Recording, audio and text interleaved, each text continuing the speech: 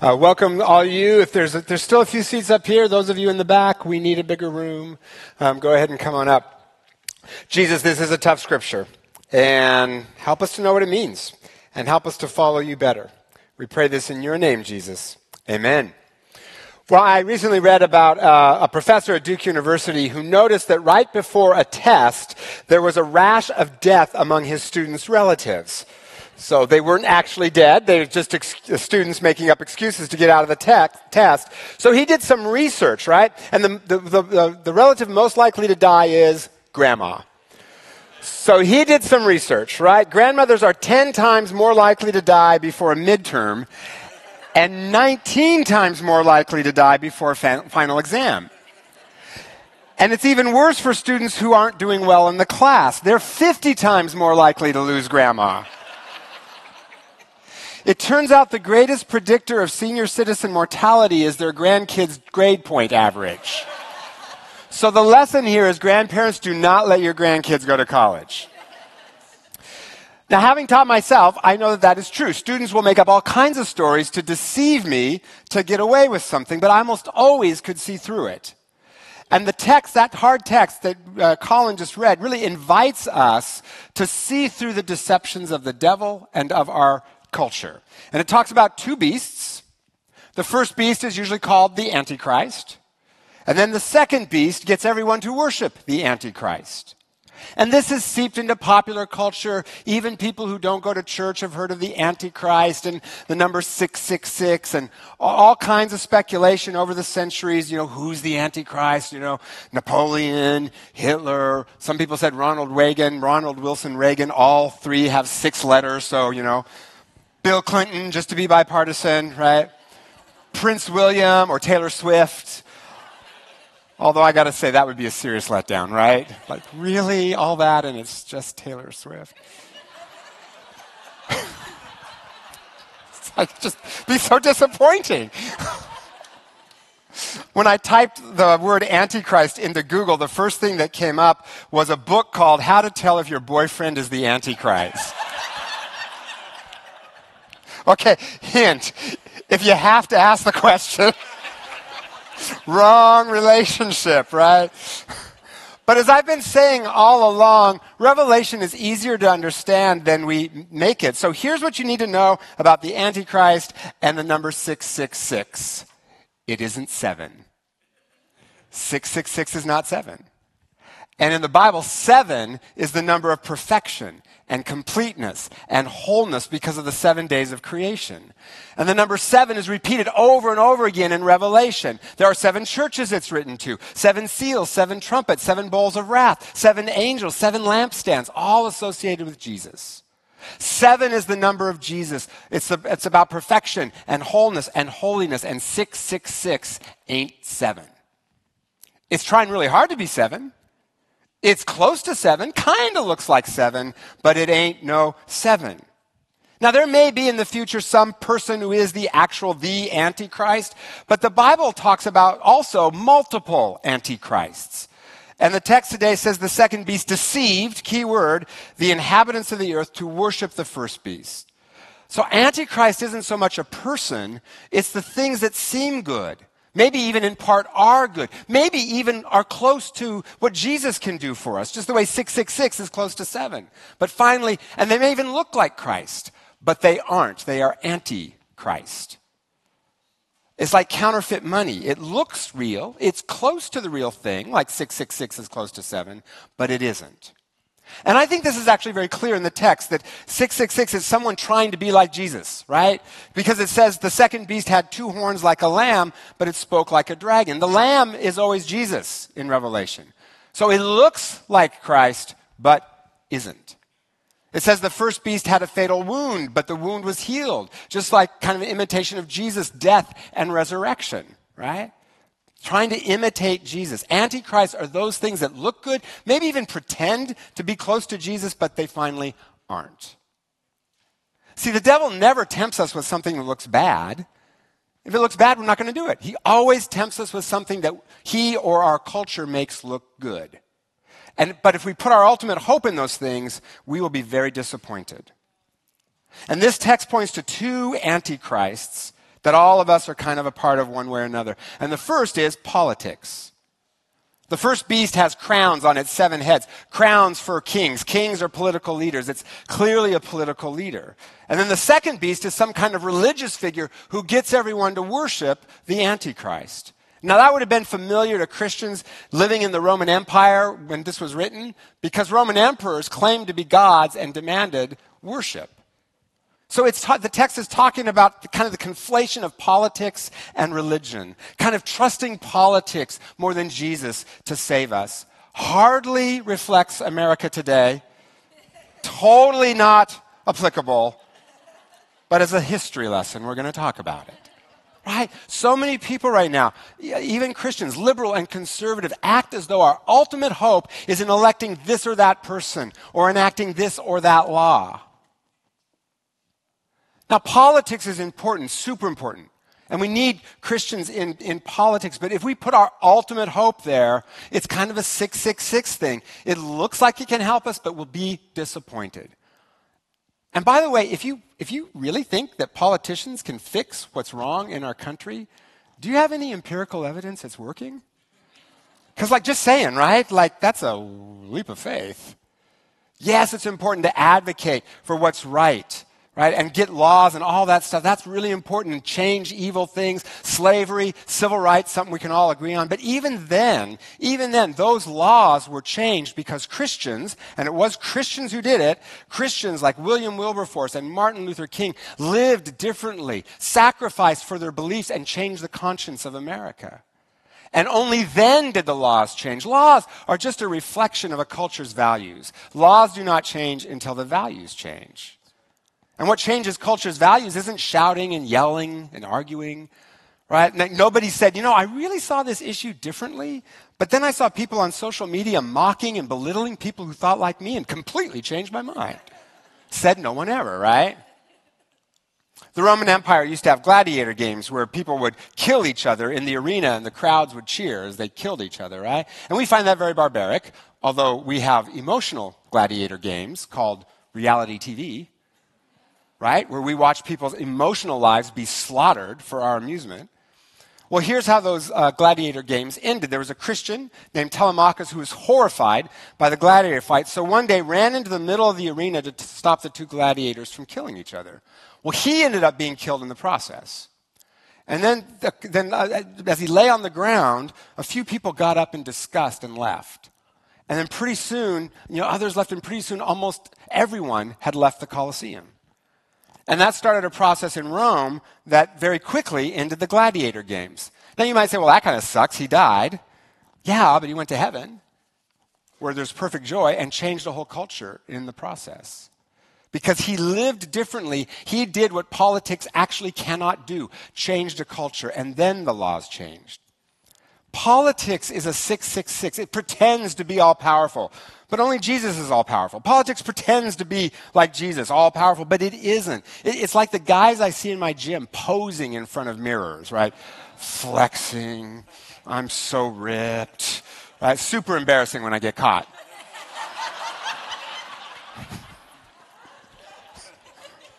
This happened. Politics is a poser, right? Pretending to be strong. Jesus is Lord. Hallelujah. Not politics. Second antichrist that we get caught up in is money and possessions. The text says that the second beast forced all people to receive a mark on their right hands and on their foreheads so that they could not buy or sell unless they had the mark. Lots of speculation about this over the years. Mark of the beast, maybe it's barcodes on the things we buy. Maybe it's social security numbers. Stop. No, back then, slaves had marks on their wrists and forehead. So the mark of the beast is a mark that shows we've become enslaved to money and the economic systems we're part of. So if we're asked to do something unethical at work, but we don't do it because we're afraid to lose but we do it, the unethical thing, because we're afraid to lose our job, that's a 666 moment. We trust our job more than Jesus to provide for us. The commercials we see that sell us the idea that if we buy that car or those jeans that, everyone's going to like us. False security. If they like you because of your clothes, you're always going to wonder, is it just me or is it my fabulous outfit? Right? Now, these are all good things, right? Job is a good thing. Clothes are good things, all that. But they aren't Jesus. And if our ultimate hope for happiness is in them, we're going to be really disappointed. Pastor Alexis told me a story about a man in New Hope Revival who had a job in Kent, but he didn't have a car and he didn't have a driver's license. So his commute by bus took 4 hours each way. And this was just wrecking his family. So one Sunday in New Hope, Alexis asked this man to come forward, get prayed for by the community, trusting that God has many ways to solve problems. And so New Hope prayed for him, right? Well, shortly after that, Alexis learned about another woman in New Hope Revival who was wanting to sell her car. And Alexis said, would you sell it to this guy who needs it, even though he can't pay you all at once? And she agreed. So Alexis drove this car to this man's workplace, gave him the keys. He started to cry, told his wife, she started to cry, right? Now, you might be wondering, well, how could having a car help a guy that doesn't have a driver's license? Well, Alexis was so convinced that God was going to answer this prayer that he had been giving this guy driving lessons, because you never know when God's going to give you the car, right? You've got to be ready. And so just the day before Alexis gave him the car, this guy had gotten his license. Alexis said to me, Scott, the prayers of God's people are never a waste of time. They are not. Now, what I love about that story is where they put their ultimate hope. I think, I might have been tempted to kind of come up with all kinds of plans about how to get a car and all that, and that's fine, that's good. But their ultimate hope was in Jesus. Not a pseudo-Christ, not a fake Christ, the real Christ. All around us, every day, there are 666s that look good, in some ways are good, but if we put our ultimate hope in them, they're going to let us down.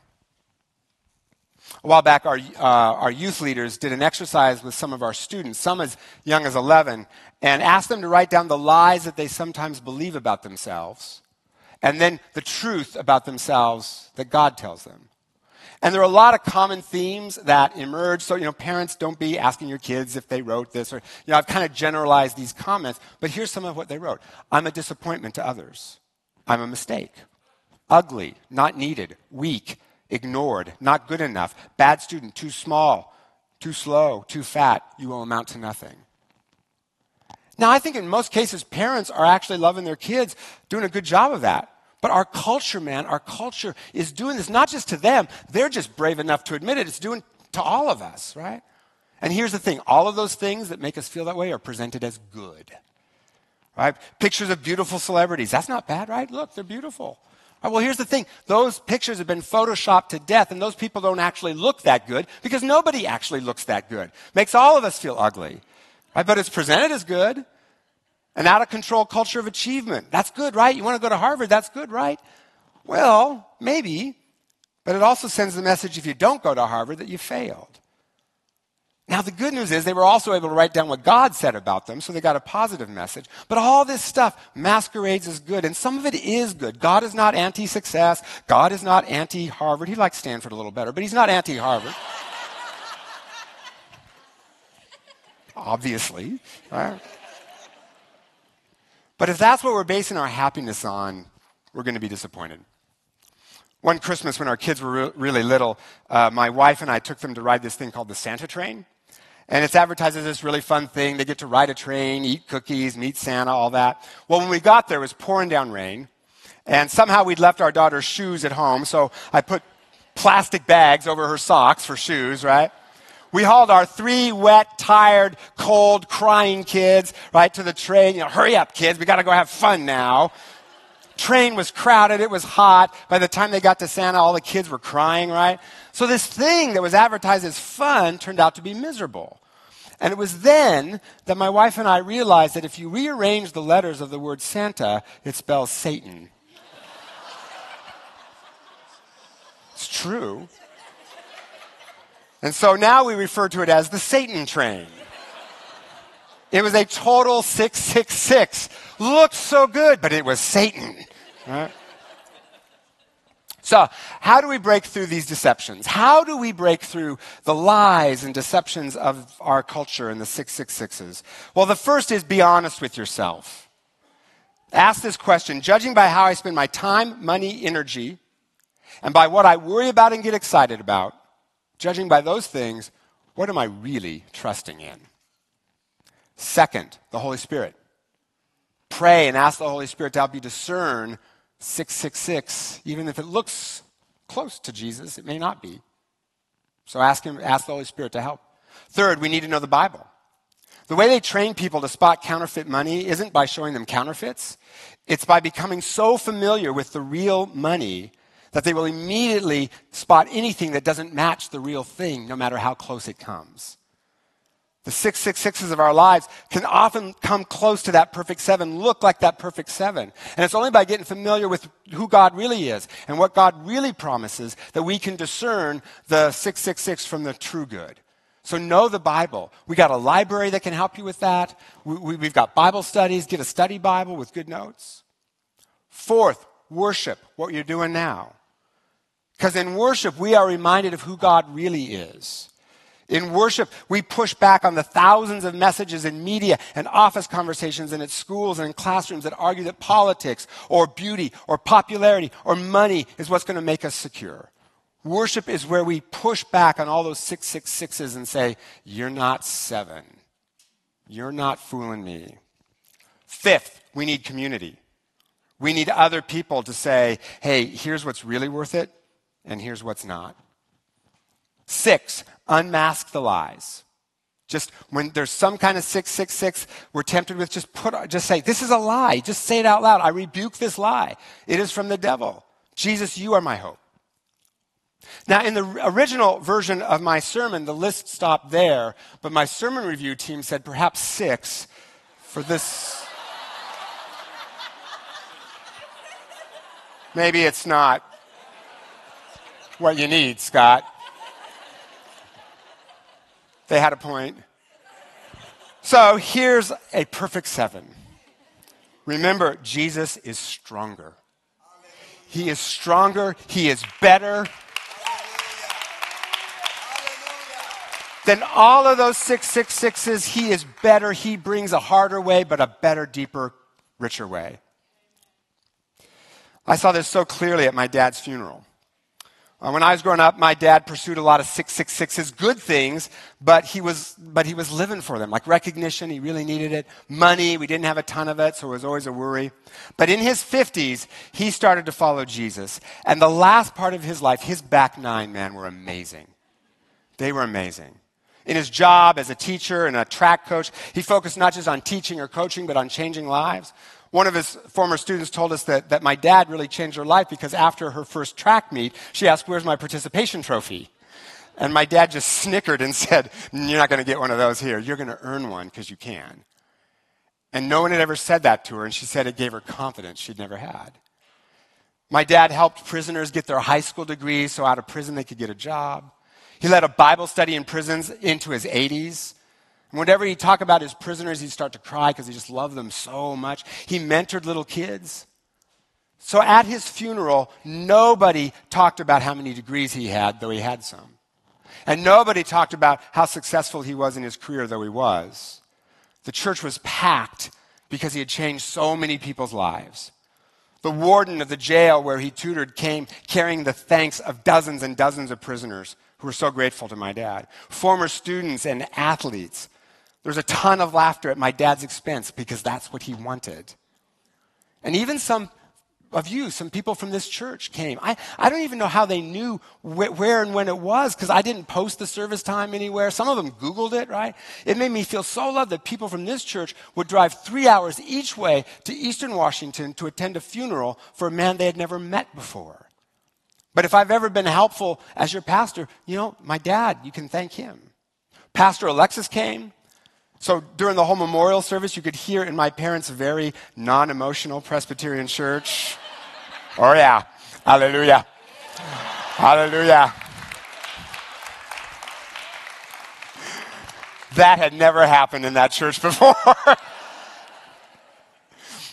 Now here's my point. All of that was not because of the pseudo-Christs, the 666s that he followed. Now, he didn't do it perfectly. Like all of us, he was attracted and distracted by the 666s in our world and in our lives. But in the main, for the last part of his life, he mostly pursued the real thing. And it cost him time. It cost him money. For a man who liked the spotlight, a lot of that, he didn't get any attention for it. But in return, he got great relationships, a sense of making a difference, and a deep connection to God. The three things that every happiness study ever done says brings lasting joy. Politics can't do that for you. Money don't get you there. Acceptance based on performance, none of these things get you to that. So what are the 666s that you maybe are overly focused on? And what are the real things that you're missing out on? Because through the power of the Holy Spirit, through the power of the Holy Spirit, we can unmask the lies of the Antichrist around us and live for the true, real thing. And say, I see you there, 666, trying to be 7. Oh, I see you there, 666, trying to round yourself up to 7, right? You ain't fooling me. I've experienced 7. I've walked with 7. I speak with 7. I know the name of 7 personally, and his name is Jesus in 666. You ain't no 7. Politics isn't Lord. Money isn't Lord. Success isn't Lord. Knowledge isn't Lord. Beauty isn't Lord. Prestige isn't Lord. Jesus is Lord. Hallelujah. And only He can give us abundant life. Harder for sure, but real life. Pressed down, heaped up, piled high, overflowing the measure of life, because Jesus, and only Jesus, never fails. Only Jesus never falters. Only Jesus never runs out, never runs dry, never runs away. So 666, go back to hell where you came from. I'm doubling down on Jesus. He's my King. He's my Lord, because Jesus and only Jesus saves.